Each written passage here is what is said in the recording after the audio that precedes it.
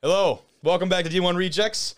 I'm your host Kobe Manzo, joined by Trevor Lee. And Trevor, who do you have next to you there? You got a good old Sarge boy. Oh no! Oh no! Oh no! Oh no! Oh! Are we? You good? Settle down. He likes it. Good. Yeah, newest member of the podcast, Sarge Manzo, the English Bulldog. Sarge, you have anything to say to the people? You might have to move your microphone there, pal. He's more the stoic type. Yeah, man of few words, or he is. Dog of few words. He certainly is. Doing a little bit of a shake. Not okay. Please don't break anything here, pal. Oh shit! Trev, good call. You see that catch? That was pretty good. Kind of looked like when they do the bowl, like they get the ball going, he starts shaking. Sarge will not be on for the remainder of the show, but a good little intro as we have Pal joining us here today. You out of here? All right, pal.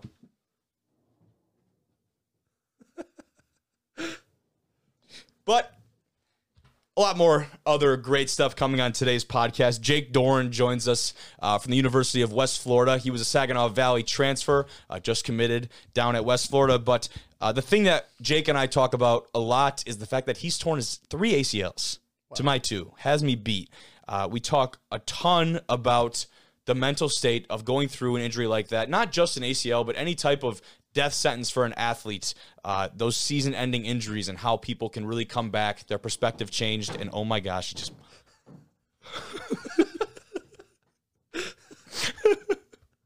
I hope you got that on the camera. Oh, but the conversation with Jake is a long one, but it's a good one. So I definitely encourage you. See, Sarge heard me talking about it and actually just ran right back in. He got fired up. He did. So definitely stick around for that conversation with Jake. I really appreciate having him on and him sharing his insight, and hopefully we can have a good influence on someone who's going through an injury right now. But on more of the football side of things, the Tennessee Titans are one step away from building a new stadium, and it is over $2 billion. Wow. At what point does, like, big money just not, like, register in your brain anymore? Is there a threshold? You know what I mean? Like, anything above X amount of dollars is just a lot of money, like a shit ton of money. In the sense of a stadium? In the sense of just anything to me. Like, anything over, like... 100 mil. Yeah, anything over, like, 100, like, I would say 500. Like, anything over $500 million. Like, I can't even begin to understand how much money that is. Yeah, so, like, to me, anything over $500, it's not bad, but anything over $500 million, I'm like, that just is an inconceivable amount of cash. And then times that by 4, and that's what the Titans are spending on their new stadium. Yeah. Is it going to be in Nashville, or where is it going to be? So that's a great question. If you want that answer, you might have to stick around for that part of the pod. Otherwise, Kansas City is hosting the draft for the first time since the NFL draft's inception. How has that happened? They've gone this long without hosting the draft. But we're going to take a look at their draft setup. We are, a week away from the draft as we're recording this tonight. Yes. So, yeah, almost exactly. It's 8 o'clock. So the first round starts at 8. So look at that. I don't think you can get Sarge on. Oh, there he is. Sarge is yawning, so not as much of a fan of the draft talk. Yeah. Him and me both, to be honest. But their draft setup as they prepare to host the draft is pretty spectacular. So we'll take a look at that. But otherwise, you can watch this episode on YouTube. If you are watching right now, you see Pal playing footsies. He might bite my foot.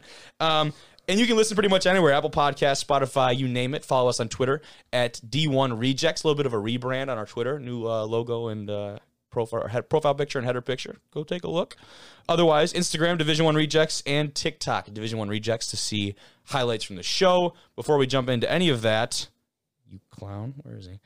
We'll go and hop over to that conversation with Jake from West Florida. Joining us tonight, a man who just made the move to the Sunshine State, a former Cardinal at Saginaw Valley, now on the squad at West Florida. It's Jake Dorn. What's going on, fella? What's going on, man? I appreciate you getting back to me. I knew we had a quick little conversation. You have my boy, my best friend, Trevor Nowoski on, and I listened to it. Obviously, I like to hear what Trev's got to say, to hear a little bit more about his journey, maybe something I don't know. And as soon as I heard those ACLs pop up, I'm like, man, this would be neat to just put something together, because there's a lot of people out there going through things with injuries, whether it be ACL or not, and they struggle. Like, it's not easy. 100%. Yeah, what a chance I hear you. to just collab. And you've got me beat. I mean, I've got 2 of them done. You got 1 more of that. So, and that's just like, it's a club that you don't exactly want membership to, right? But once you're in it, I mean, it's an immediate, like, you have a connection with everyone else who has gone through that. And also other season-ending injuries as well. I mean, it's not just specific to ACLs, you know, and those knee injuries. But before we get to talking about that, let's talk about the move. What made leaving Saginaw the right decision for you, and why was the landing spot the correct landing spot down in West Florida? 100%. You know, first I want to say I had a great time at Saginaw. I really enjoyed my 5 years there. Played 3 seasons, obviously, between COVID, and then I tore my ACL in 21, so I missed 2 years in a row. But, I mean, nothing but respect for the staff that recruited me and the staff that I ended with, too. Coach Brady and that staff did more for me than I could have ever asked, and for my family as well. They still put trust in me after tearing my ACL the 3rd time, which is few and far between. I mean, especially when you're on a comeback season, everybody's kind of looking at you like, is he going to be the same type of cat or not? But you know, deep down in your gut when it's time to go, and you can really ask anybody. My main objective, I said, I want to go south. Like, I want to play ball down south. I want to see what it's like. I've always heard it's a little bit different, quote unquote. And that made me curious. And I set out to have a great season at Saginaw, and it went well. I was pretty happy with it, but now I'm extremely healthy. And I was committed to Valdosta State for about 3 months. I committed there right in the beginning of January, actually. Yeah, so I was committed to Valdosta State. They gave me an opportunity. Once again, I have a lot of respect for that staff. But I had a connection. Coach Mello from Davenport. He took the job down at West Florida, and I seen that.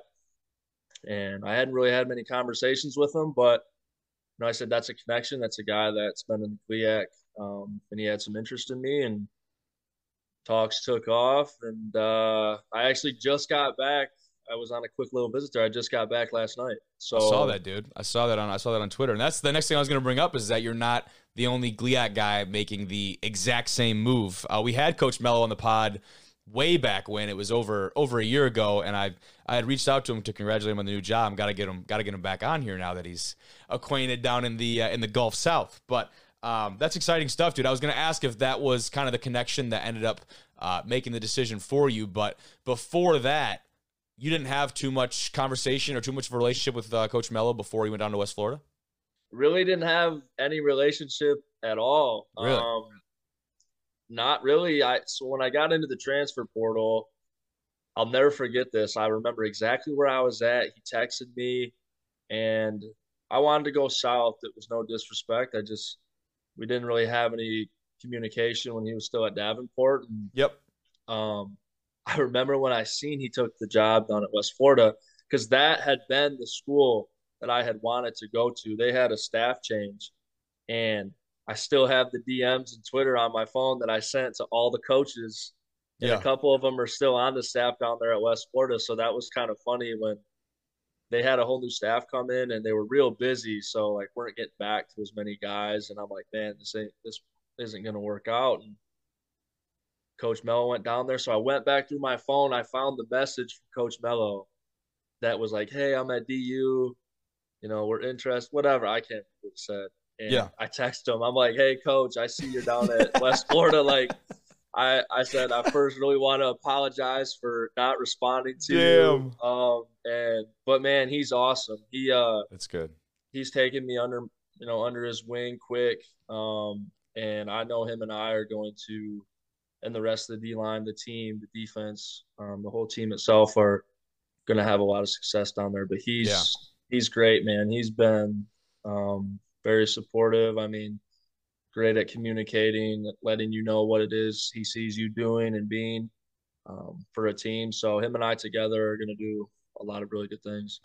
That's too funny, man. Like at Davenport, like you said, you had your reasons, of course, but didn't hit him back in the DM. And all of a sudden he posts a little announcement and be like, man, I do know this guy. He hit me up before. I'm gonna have to get back in there and shoot him a little message, man. I like that. That's good. Yeah. That's a good little story. But we can transition over and talk about the knee injuries. And I think The biggest thing for me, and I'm sure you can probably attest to this as well, is the mindset change. For me, it was from number 1 to number 2. And going through that process again, the first time, obviously, extremely daunting just because of the unknowns. Now, what for you, as you've gone through that process multiple times, is there one tangible thing you can narrow down? I'm sure it's probably a bunch, but how have you approached the consecutive ones when you've tore that and really just received the news? Because that's the hardest part. For sure. I remember the craziest thing is you remember, at least I did, exactly where I was at. I mean, it's like I still have it. It still resonates in my mind, slow motion. Totally. I was right in the middle of a basketball court, biggest game of the year, 6th or 7th game of the season, my junior year of hoops. And I had been about probably a year and 4 months out from my first one, feeling amazing. Okay. You start really feeling good after that, after the first one, like you're really feeling good, and boom, got hit. And, I think the biggest thing for me was just, that's when I learned that what you do is bigger than just for yourself. Family members, friends, but especially family, like that's the looks on their faces. I just told myself, like, I can't go out this way. I mean, that was my thought. Like, this is something that will either make or break me. And I've got you got a chance to go play college ball. You got a chance to go do those things, get scholarship, blah, yada, yada. But it was more so like, okay, this is my family looking at me, and like they're devastated, and it's only on me to go make it happen and come back. It was brutal, but I'd say my family was my biggest push. And it was like they didn't really have to say much to me. It was just that initial look when you went back to the doctor's office and you got the news. Like I knew the second one. I mean, it was done. Like, yeah, it's immediately, right? Like once you do it once, that second time you're like, that's it, dude. Like I know exactly. I think you're spot on. Like everything you said, I'm sitting there like the trainer comes out, I was like, I know, dude, like you ain't got to do anything. I know what I did. But like on the family piece, right? When I know what I did the second one, like damn for sure that I handled it the best out of anyone in my family. I mean, talk about my parents, and because they've seen me go through that whole rehabilitation process. My brother, who I'm fortunate enough to play with up here at Northern Michigan, was obviously, just an emotional wreck. And I think having gone through that process hardens you in a way. And like you said, I think what you kind of touched on is the perspective change, right? And for me, it was allowing me to go. I worked at the news station. I basically created my own role here as our lead content coordinator for NMU Athletics, which is a position that didn't exist before my injuries. And I'd be interested to hear kind of after you got removed, especially from the second one, like how did your perspective change? And I'm assuming you ended up pursuing some other things outside of sport. Yeah, it was unique because of mine being when it happened. I just didn't know what was going to come. Like, I didn't know if I was going to go play college ball. I didn't know at that point. I mean, I'm talking no summer camps, all schools cut connections. I ventured out a little bit to try some new things, but at the same time, I'm like, man, like I don't have time to waste. Honestly, looking back, it was the best thing that ever happened to me because it kept me down in high school. It kept me grounded. I was actually just talking to when I was down at West Florida talking to coaches about that. I said the ACLs a lot of times to everybody externally is a negative or like a one of them moments where they look. I said like a death sentence. But I told them, and I'm dead serious. Like that's me. Like that's what makes me me. And I would never change it. It kept me grounded in high school. It made me extremely humble for the days of just be able to get up and walk. Yep. And it taught me just to value what people bring to you because it's dark times. I mean, I wanted to be out in high school doing stuff with my boys a lot more, doing different things, but I couldn't because I love college ball. And I said, like, I somehow got to strap up and play my senior year. Like I was coming off my second one, my senior year, and I was like dragging my leg off the field like for the fall camp because I had the surgery in like late January, February off my second one. And then fall camp came around like 7-8 months. I mean, that's tough. That's it don't feel like it, but that's a quick turnaround for an injury like that. It's quick. And you know how fast the summers fly by, man. Like you're working out, you're with the boys, you're doing stuff, all of a sudden, boom, it's August. And I'm like, man, I gotta go. But while I don't regret not going out and doing a little bit more because it kept me so grounded. Yeah. It was really the best thing that ever happened to me because had it not, I don't know if I would have really like nourished that time in high school that you had to make or break what it was for college sports. And Saginaw gave me a call, one of the few schools, and I mean, it was the best thing that ever happened to me. I met some of the most amazing people in my life, and my perspective, I think, has been able to been cast down on other people since. Yeah. Just totally, dude. I think you hit it right on the head. And like a point that I want to touch on was how you can connect with others. I mentioned it earlier who have gone through, like I said, not just the ACLs, but other injuries as well. I think that is a special piece that gets overlooked because obviously you don't know it until you are in the shoes, right? Until you're in that position. And just speaking on my experience, to give a great example, I was in Baltimore this last week, had the opportunity to represent our conference at the NCAA Student Leadership Forum, and there was a women's basketball player from Kentucky who was 4 weeks post-op that was already there, which in itself I was extremely impressed by. And right. But I mean, talk about like her and I met that first day and just talking about her experience going through it. And, you know, come to find out we're going to, our career paths are kind of aligned and this and that. And it's like, I would have never known that. Probably would have never talked to her in the depth that I did had I not seen the knee brace. As soon as you walk in, it's hard to miss, right? So exactly. I guess talk about, like I said, it's not a membership that you want to have to this club, but once you're in it, man, there's a whole support group of others who have gone through the same thing. And I think this injury in particular is so special in the way that that's handled. Yeah, this is actually weird. I was just having a conversation with a lady on this connection. She had known someone who was going through the rehab process and kind of like, hey, I don't really know who to talk to. Same scenario. I've been working with a guy actually back up at school, tried to take him under my wing. He was going through it because everybody, you know, the first thing to do is, well, like your leg looks a little smaller. Yeah, it does. Like, but it's all between the ears. Yep. I mean, your mental, I'll be the first one to say multiple times. I mean, through 3 of them, there were points, and I'm sure you can agree too. There have been points where it was dark. Like it was dark. And I now almost take responsibility within myself. Even if someone doesn't reach out to me, if I see somebody who was going through it, I'm like, hey, take my number, text me. I'll call you. I'll give you something to do because like you do need it. I mean, you need it. Even if you don't know it, man. Even if you think you don't. Yeah. I think you're 100% right.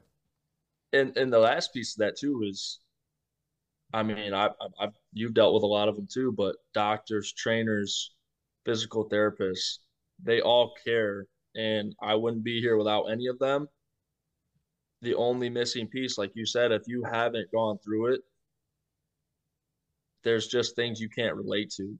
Like you might do my surgery or you may help me rehab and it's no fault to them. But if you haven't gone through it, there's things that, especially between the ears, that you just can't respond to a question or a problem with. So that was a big piece. Even when I reached out to you, I'm like, you don't know who this is going to touch. Somebody could listen to this and be like, man, like these guys have been through it. They might, you know, hit one of us up and it could change their life because it's dark. It was dark for me. I have no problem admitting it. It was so dark after my 3rd one. Bad. And, you know, I dug myself out of it, but man, to have that support system, like you said, has been built up. It's key.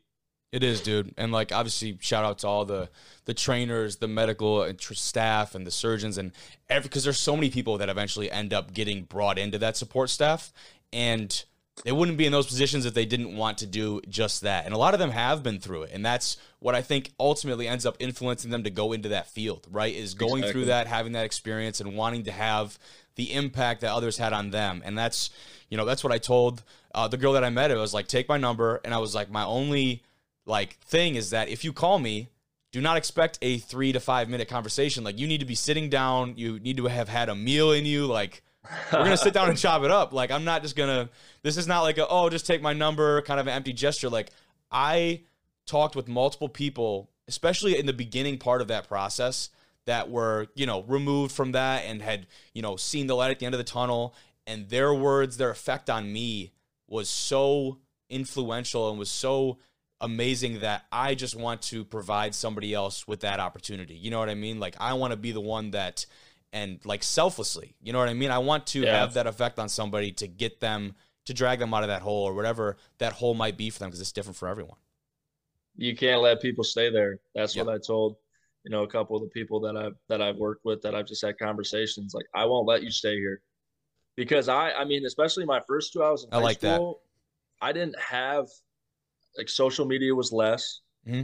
I didn't really have any socials, and I didn't think about really reaching out that much. I mean, I kind of went through a lot of it on my own. I mean, trainers here and there, but had I had somebody that had went through it, and I could have nailed them with questions every day, knowing I'd give it back, but that would have been huge. Kind of like that big brother, just being there. And that's what I know I can be, because, like, I don't like letting people stay down. And you as well too, you try to be living proof you can come back better. That's what I felt like I've done. I mean, it's fixed. Like, everybody always asks the question, is it better? It's fixed, and I'm better.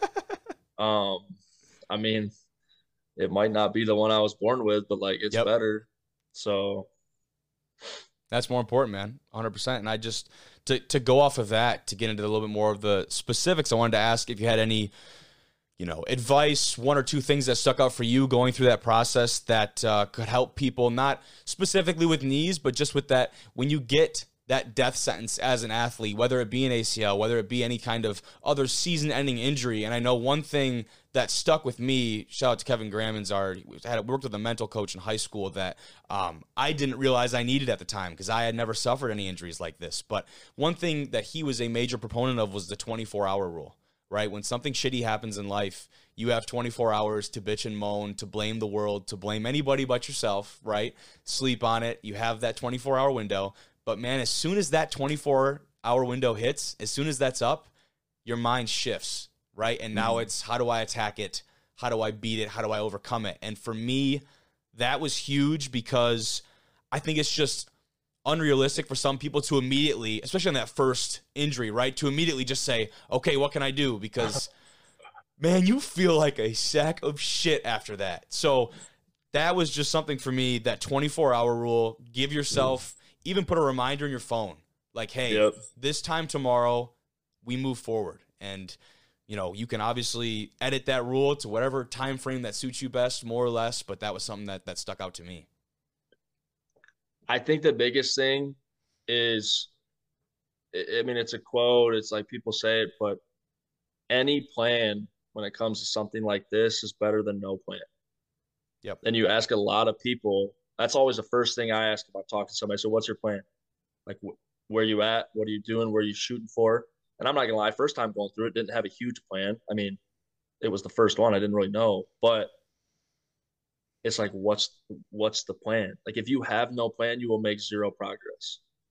But if you have a plan, even if it's not the best one, like, if you just have belief in it, you're going to make progress and move forward. And there's nothing better than waking up, especially when you're rehabbing, knowing, like, okay, Monday I got this, Tuesday I got this, Wednesday I have this, as opposed to waking up Monday and being like, I don't know what I'm going to do today. I guess I'm just going to, like, go to the gym and try to work on my leg. Like, no, that's not how it works. It's prep, it's planning. And I think the second piece, I mean, for me was, that piece of advice would just be, like, the setbacks, the adversity. If you have goals, if you have things you want to do, you just have to understand these are just tests. That's really all it is. And it's not always linear, right? I know a lot of times through the process, you feel like it's 2 steps forward, 1 step back, and not being discouraged in those moments, because honestly, those are the hardest ones. When you feel like for so long you have been making this linear progression, and either A, it plateaus and you're not seeing that improvement on a regular basis, or B, you actually decline. Right. And that is a morale killer. And I think the most important thing to understand, and there's some great graphics out there, but that success looks so different for so many different people. And if you have it linear and you continue to just build every day, that is fantastic. But for the vast majority of people, that simply will not happen, right? You're going to have these dips along the way. But as long as you get from point A to this finish point up here, point B, I think you just got to understand that the route is not going to, it's not going to be a straight highway, right? No. And to add on to that, the last piece of advice I would give is you have to accept that the lifestyle is going to be new. Mm-hmm. I think a lot of people, when they go through it, it's like, yeah, well, it's a 6-month recovery, and after that, I'm new. It's like, no way. I tell everybody, I said, you will never be, you can be better, but you won't be the same as you were in a sense of how you have to take care of yourself prior. People, look at me like, you're insane. You do stuff every day. I said, I'm always moving because I'm to that point now where I have to be. Like the moment you stop, your knee hurts.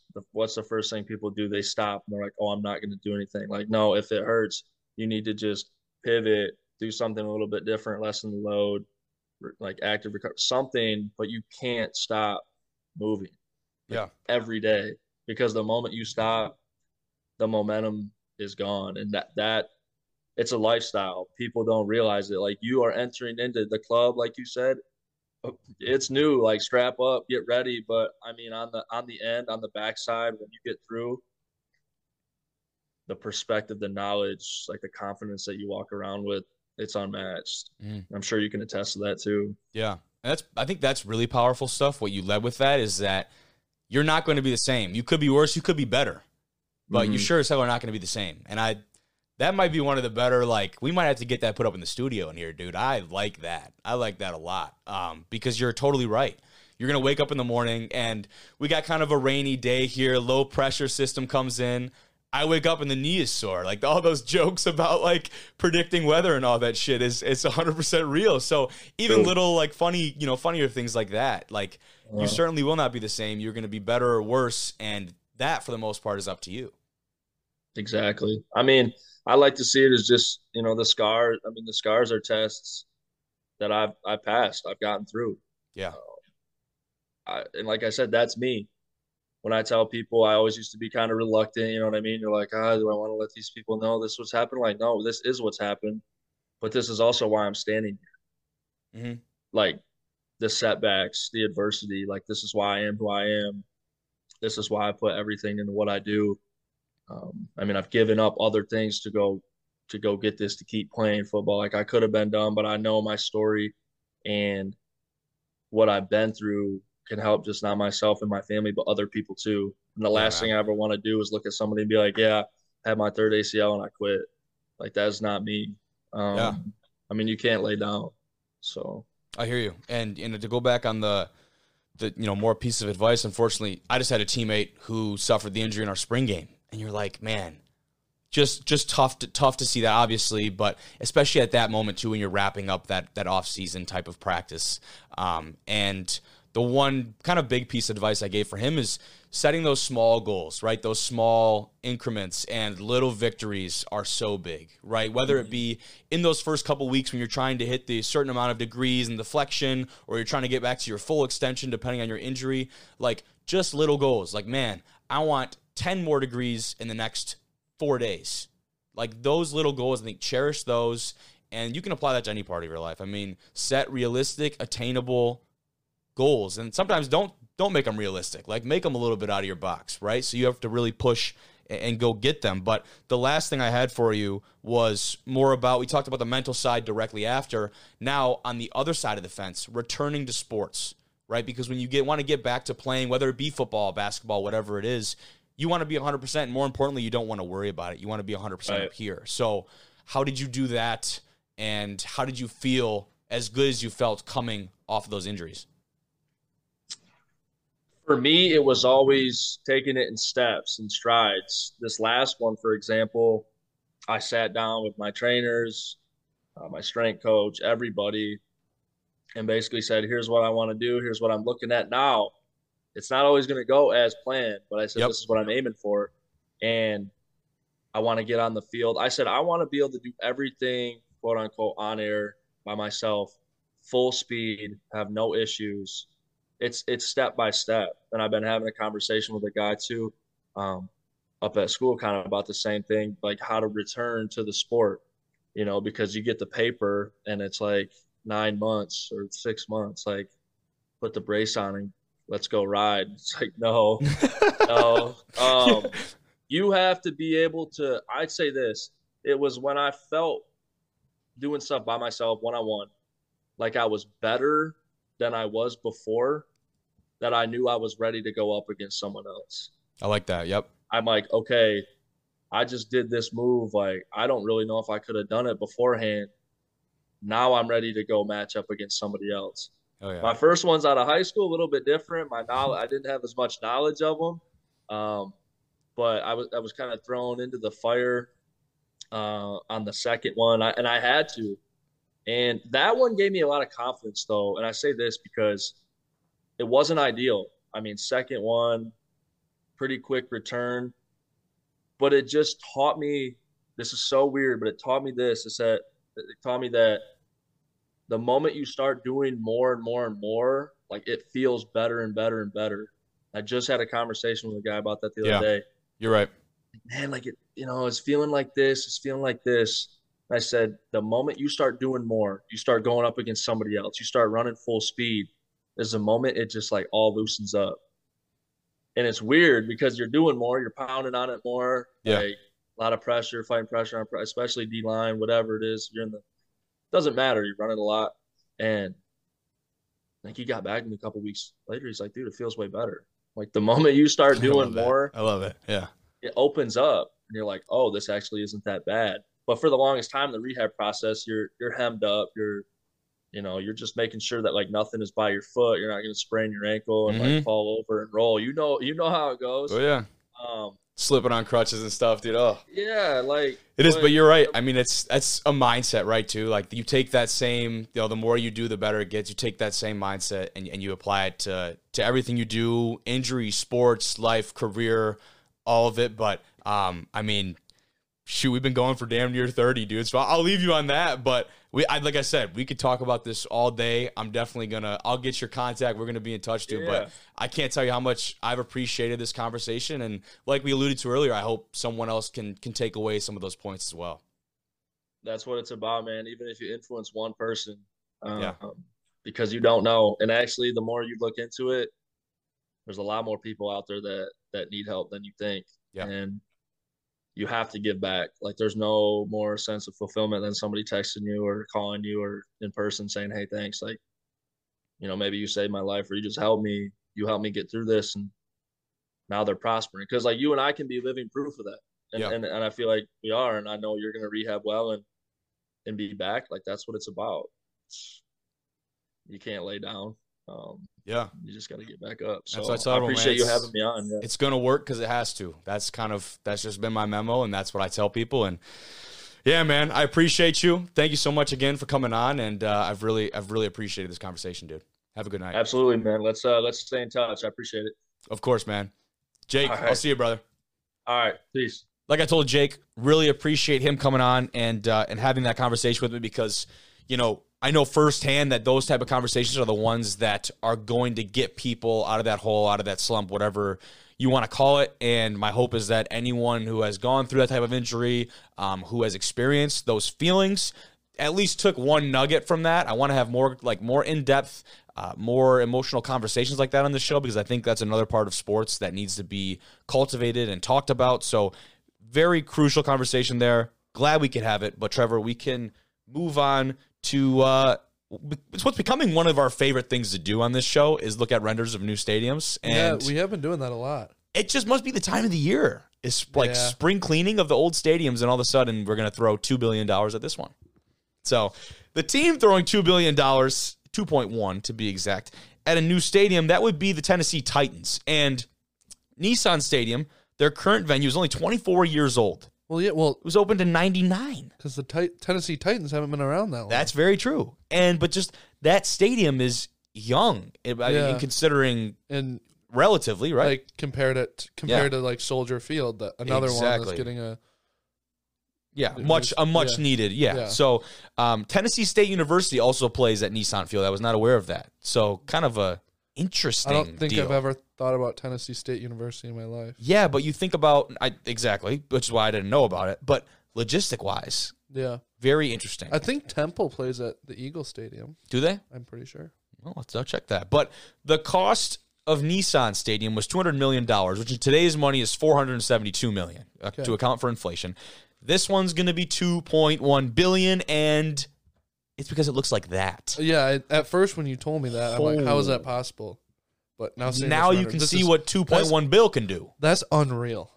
That seriously is so sick, it might dude. Be, it'll be like the most unique stadium, I think. Oh my god! Like, look at the outside of that. Like, that's so different. And it definitely fits like the Tennessee theme. I feel like, like the wood and like, you know what I mean? I totally get what you're saying. Like the music, what is it called? Like country music.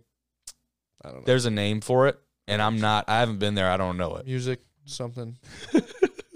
There's country music. Whatever the hell it is, that is it. Okay. Yeah. And an idea that a lot more teams are starting to incorporate is this idea of an all-inclusive type of stay at a stadium, right? This is going to be a place where you can go in, watch the game, get food, gamble. Probably they might have a hotel, a spa. Like, this is going to be something. It's Music City, by Music the way. City. So I guess there's going to be music. There's going to be music in here too. Oh, Probably a bunch of live music. Oh yeah.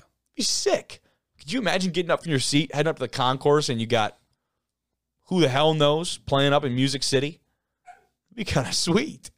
It would. But to go back and look at the actual render shots, here's that significant front of the stadium. Yeah. We take a look over here. Is another view just from the other side. And how about that like terrace right there in the front? So like this whole area is just being cultivated to just bring all eyes to this. It's so awesome, dude. If they can pull this off, that is going to be incredible. That big video board right there on the front, smack dab in the middle. Love to see that. Man, if it's this crowded, they'll be doing pretty good. They have like a slider for I like to imagine they have a little slider for these render people, and they just cranked it all the way up. You know what I mean? Hey, those render people appear to look a little better than like some of the other ones we've seen. I love that. Like UCF. Yeah, UCF didn't have people. That was funny.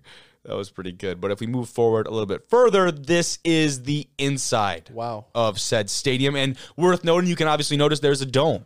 So this will be a venue that will be utilized year-round, not just for football, concerts, different types of events. The dome is still kind of weird, though, for Tennessee. For Tennessee. Like, I mean, I know it gets kind of cold there in the winter for a few months, but you wouldn't think they'd want a dome. We should have said earlier that it does say in the tweet, you can see it there, the Tennessee Titans new stadium is one step from reality. The Metro Council approved the proposal 25-11 and now is set for a final vote on April 25th. And now you might ask, why do they have to vote on it? Why can't they just spend the money? A lot of it's public money. A lot of it's public funding, which is why these votes has to go through these councils for the area and such, because this is going to be taxpayers' money that's going towards portions of this. You don't think about that stuff when it comes to stadiums. Yeah, and then the rest of the money is going to actually be loans. I can pull up some more of the statistics here, but that is a lot of money to put that stadium looks into incredible, that. And the actual numbers here from Front Office Sports are $1.26 billion in public money that would go towards the new stadium. Holy shit. That's a lot. And then loans from the NFL, sales, and team funds would cover the rest. The meager amount of $840 million needed to complete the stadium. Just meager amount. Meager amount. The blueprint that was released actually in October of 22 shows a 1.7 million square foot building with 60,000 seats and a retractable dome. I missed that piece in the first read through. That makes way more sense. Music City. Yeah. That's sick though. Hit a button and then just pull it back on a nice day. It's like who has one? Arizona has one. I don't really know how many people have them. Retractable? Not that many. No, because it's expensive as hell. Yeah. But I know Arizona Cardinals do. And this is something, too, that the Titans and the city of Nashville, yes, it is State Farm, they want the stadium, to be able to compete for Super Bowls, for Final Fours, for all of these big-time sporting events, right? Because that's going to draw in revenue for the city, start to recuperate some of that $1.26 billion in public money they're going to be spending on this damn thing. But, I mean, talk about the inside of it. Wow. Yeah. Are those two big video boards and then the one big like banner that goes all the way around? That's what it looks like. That's sick. That is very cool. Otherwise, as far as like seating goes, looks relatively generic. You got your suites on that kind of mid-level. It's kind of hard to make that like I don't know. Stadium, I don't know what exactly you do with that, but I mean the environment looks insane, and it's a full 360. which is worth noting. There's no big windows, or it's not like Jerry's World where they have that kind of unique setup with the sunlight coming through that can affect the game, right? So, looks sick. Can be my professional analysis. Looks badass. Looks cool. Looks even better at night. Whoa. Music City. Music City, baby. They're back on top in a big way. Damn. That's sweet. That's crazy, dude. I can't get over that. If approved, the stadium is slated to open in 2026. That's not that far away. They'd get right. Yeah, that's the more you think about that. It's 2023 now. Yeah, so you're talking about 2.5 years. 2.5, 3 years. Yeah. Yeah, I guess depending on when it opens in 2026. Yeah. You're right. So maximum like 3 years. No, it has to open January 1st. No, you're right. Yeah. For that big of a... How? Maybe like the day it gets approved, they start working basically. Damn near call them Construction City. Yeah. Worksite City. You might have to forfeit the Music City title if they get that done in that amount of time. That'd be impressive as hell. I wonder where... Is it going to like replace where Nissan Stadium is, I wonder? Oh, yes. We were going to talk about that. It is in Nashville, by the way. Yes. And I don't Music actually City. Yes, I don't have I don't think I have actually a location on here that says right off the bat. Does it say anything on the tweet there? I don't believe so. This would mark the largest public spend on an NFL stadium in history. Yeah, it doesn't say, but you'd think it. I don't know if they tear down Nissan. They probably would though if it's in downtown Nashville. Yeah, I don't imagine there's that size of real estate, right? No. So I guess the popular opinion would probably be that Nissan is going to be put down. Yeah, for lack of a better term. Yeah. Damn, dude. Really sweet stuff, though. Let's go watch this. Let's get this pulled up and take a look at this video for those who are watching on YouTube. We talked a lot about Deion Sanders on this show. I mean, it's hard not to. The dude is just electric, and everything he does has a way of just finding himself back into the headlines. This is just more of a fun video that we saw. We started pulling this up, and it's Deion meeting Ralphie the Buffalo, the official, it would be the mascot, correct, of Colorado Buffalo. Yeah. So let's just go ahead and take a look at this. This can't be no more beautiful than today. How you doing? Did you have a good Easter? How you doing? Hey, Grant, like that book. Thank you. This is my grandmother. Okay. Yeah, you know. Got on your cleats. Look at you. You already ready, ain't you? You got on your... You know how it goes? I see. All right, so we're going to jump you up in the front part of the trailer so you can meet her. Hold on. You going to do what? We're going to get you in the trailer. No, you're talking real fast. Just slow that thing down. Just ease it in. Yeah, Ralphie's been kicking, huh? You're good. All right, she's right here. Come here, sweetie. Yeah, this is Coach Prime. This is Coach Have a Prime. good fall together, huh? You see him easing back. Yeah. Show what up, Coach. This is her favorite food in the world right here. Okay. Mix some corn and some grain. Okay. She loves to eat it out of your hand. Come here, baby. She's bigger than You I gotta be thought. careful, because if you don't hold your fingers right, she'll try and chop them right off. Thank you for that. Come here, baby. Sure appreciate that. That's the end of that experiment. Yeah. Ralphie is huge. So grab you with your tongue right there. Look at that tongue. Dude. You want to give it a You go? wanna- Like a giraffe. I Giraffes use are gloves. crazy. Yeah, here, you take the gloves. I'm not doing that for just... Yeah, you gotta be careful. She'll get some slobber on See, you, every too. time you say careful, that you... Well, it's just, Yeah, as long can- as you don't mind a little bit of buffalo slobber, Yeah. you'll be all right. Take one hand, keep it cupped, kind of like It's kind of like this. Sarge. Like Yeah, you know? just like Pretty much the just same like that. thing. Yeah. You're feeding a horse. Plus Come here, 1,000 baby. pounds. Yep. Give her Thumb and your Press finger so she knows stiff. it's here. Okay, let's go together, because you're we gonna go go. down, All we're right, going to go here together. we go, baby. We're going to go together. Lord, There that you tongue go. is like a brick. It's like a piece of sandpaper. Oh, my God. All right, are you hanging out to see the first run? Yeah, I want to see it. That's perfect. So we're going to leave you in here for the first run. You're going to leave me in here? Yeah. This is So the what best you view. mean? This will be here. She's not going to come get you. And Okay, you get to so, watch okay, her how run. does she finish in the trailer?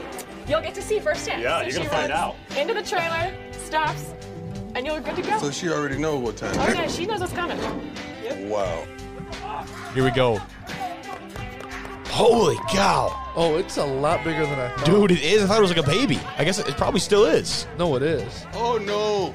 Oh, we supposed to stay here while the thing is coming? Yep, I'll just have you step back and step. Oh, shit. It's gonna We stop definitely right step. there. Yep. Oh, no. I'm not standing here while this thing is coming at me full speed. Oh, no. No. Look at it coming. No. Holy.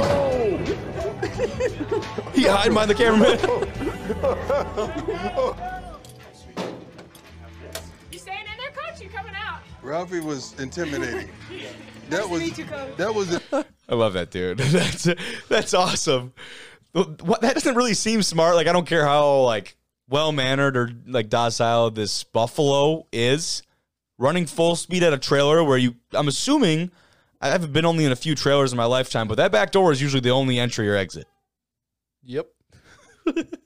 I haven't been in many buffalo trailers either. But No, but I'm just going to go off of an assumption. Yeah. Common sense would suggest. I mean, there was a metal half wall thing blocking it. And that inspires confidence in you?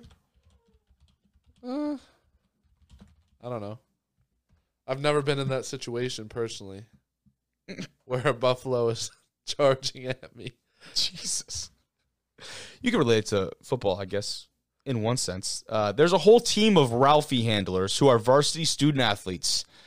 They run Ralphie around Folsom Field, and they run him in a horseshoe pattern before each half of each home game. It takes 5 Ralphie handlers to run her around the field, 2 up front each side to steer her around the field, 2 in the back on each side to help guide her, and 1 in the far back to control her speed, called the loop position. Wait, can we go back? Varsity student athletes? Is it a sport? So when I first read it, I thought, okay, these are kids from other teams that are doing it. But no, this sounds like, are they on scholarship to run Ralphie around the field? That's what it sounds like. This is so sick. Is there like, this is stupid, is there college equestrian? There is college equestrian. So that very well Could may they be like just like part of the equestrian? And then, they totally could. Yeah. I'm not sure if the Buffs have that. Might have to do a little more additional research, but there certainly is college equestrian. It's big, and especially southern states. Up here, Yeah. obviously, we don't have that presence. No. Holy cow. These varsity student athletes, the Ralphie handlers, take her to appearances and care for her year-round. It says they volunteer 20 to 30 hours to the program in training, practicing appearances, and caring for the beloved mascot. And in the off-season, they put forth 20 hours a week towards the program, always caring for Ralphie and staying in top shape to run with Ralphie. Now, they threw the word volunteering in there. Yeah. Do we rip their scholarships away? I think these guys walk-ons. They might be walk-ons, but then they would still be student athletes technically. This is very Right? true. Yeah. So maybe I guess so. Maybe it's not a scholarship thing. It's just Yes, it's the Ralphie Live Mascot Program. So they have managers like that. The team consists of approximately 15 student athletes made up of both males and females. They earn a varsity letter each year they're on the team. They first started earning the letters in 1987. There we go. I have the data for you right there. wow. Shout out Wikipedia. Even though the handlers do not fall under NCAA jurisdiction, the athletic department still holds them to the same standards as all other varsity athletes in the department, including minimum GPA requirements, full course load, and other rules. What? So they treat them Guys, sorry, I'm ineligible this semester. What? I didn't pass Sowing Fields 101. This is gonna be our looper now. Jordan, you've been our looper for 3 years. You were all conference. They could make a movie out of it. Oh no, guys, we've lost our looper. Some underdog guy comes in. I love it. True freshman, looper.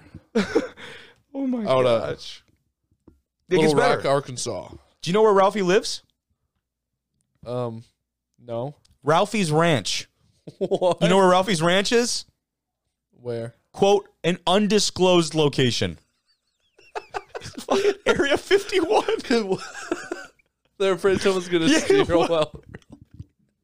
Who has the balls to go approach a buffalo farm? Like, I mean, like, yeah, maybe like a legit poacher, but like this, why? An undisclosed location. Bro, she's in witness protection? Ralphie is?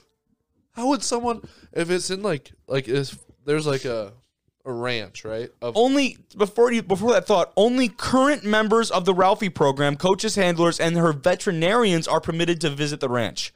Once your 4 years are up, you get one more visit to say goodbye. You're never going there again. You might actually have to be, your memory might be wiped.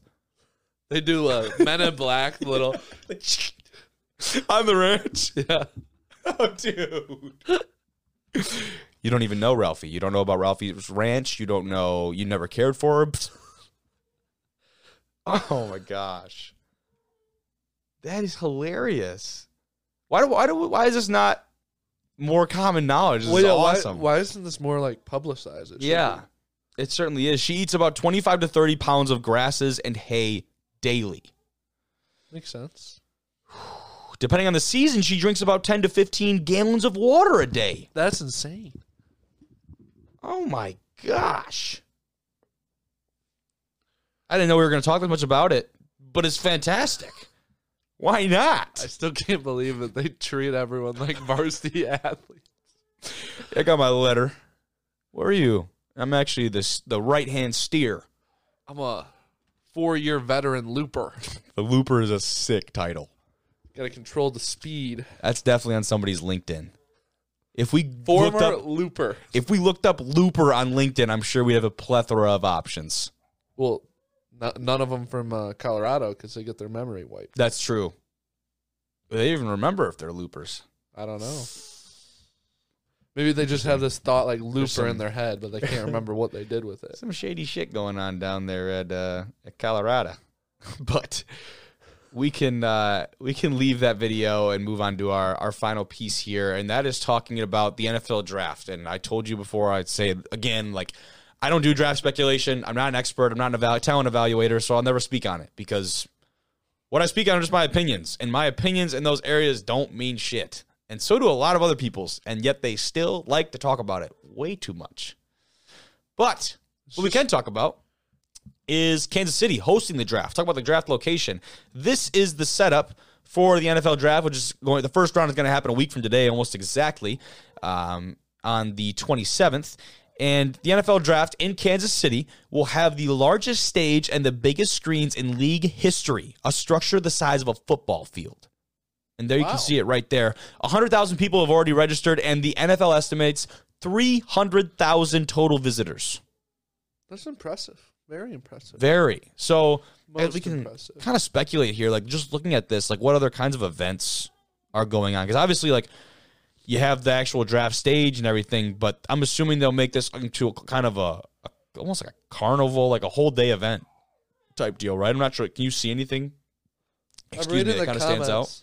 They're using the World War I museum. That's a little wild. I believe that is the landmark right in the middle here. Oh, you can see the cursor on the screen. That I believe that is that landmark, which is in downtown. I'm sure that's not actually something that they're going to be putting NFL like memorabilia and draft significant posters and stuff. That's not going to be going in the World War. They roll in with a biplane. Yeah. The first overall pick, the 2023 NFL draft. Jesus. But yeah, whoever commented that, like, maybe have a little bit of common sense. Like, they're not just going to take a museum and move all the exhibits for the draft. Maybe they do, and I sound like an idiot. But no, they probably just block off. Yeah, like exhibits. Yeah, I mean, well, even like I would say they probably actually keep it open, but it's probably just operating as a museum. Yeah. When you have that much foot traffic, I'd imagine you want to get people in there, right? Yeah. So, but yeah, I don't think that would be anything super crazy. But yeah, otherwise here, this says it's used all the time for concerts, events, etc. And that was a made for event holding with memorial servicing as backdrop and reminder of military sacrifice. Oh, that's very nice, actually. So that guy used his knowledge. He did. And probably sounded like he had some personal experience as well. And like I said in the intro, this is the first time Kansas City has hosted the draft since its inception in 1936. It's kind of crazy. And Kansas City, like, how long has Kansas City Chiefs been a team? Do you know? That's a good question. That's a very good question. I know it's been a while, let me find right? that out. No, I don't want to know about the Kansas-Nebraska Act. When did the Kansas City Chiefs start? Founded Missouri. It doesn't even say. What are we doing?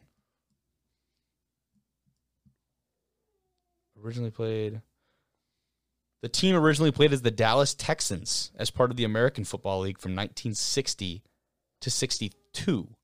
And then in 1963, the owner moved them to Kansas City. So since 1963, they've been a team? And they have never had the opportunity to host the draft. That's crazy. That's really insane. Yeah. I wonder if, like, I don't know historically much about Kansas City, but I wonder if it hasn't been, like, a very, like, big city until, like, past maybe, like, 20, 30 years. Like enough to really attract people. And obviously the dynasty that has been built there football-wise suggests that something. Yeah, but, you're talking about more of the actual, just the city. The city and the area itself. Yeah. That's not a bad point.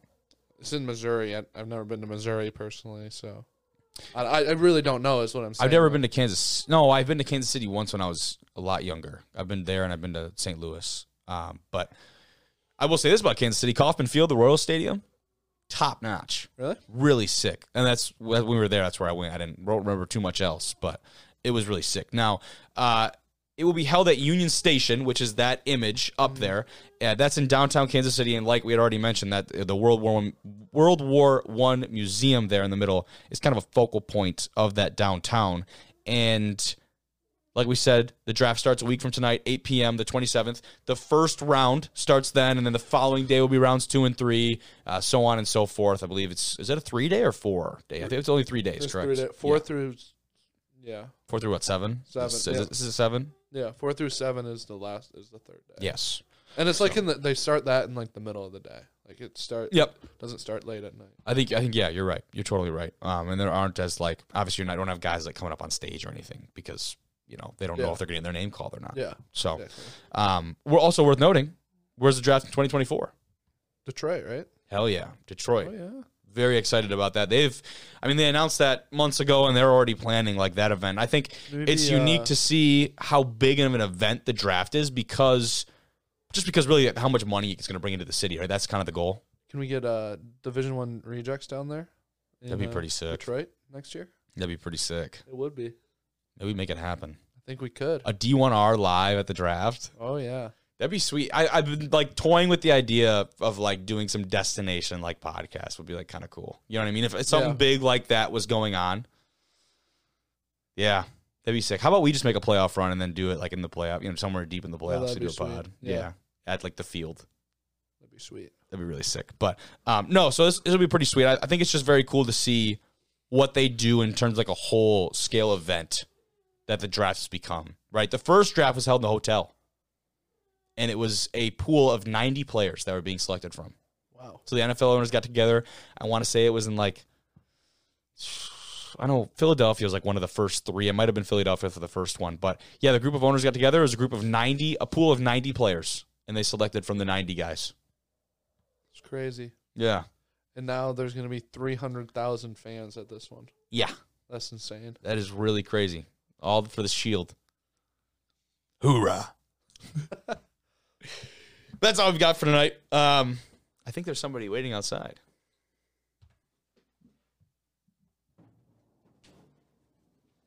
Sargy. What's up? Oh. You got excited for a second. Well, running, he just wanted to go sit next to you. That's all he wanted. Now he's chilling. He just wanted to end the show. Why did he burst in here like that? I thought he was coming at you. I was going to jump on your lap. What's up, pal? Like we said, he's more of a stoic type. You don't say much. Oh, big yawn.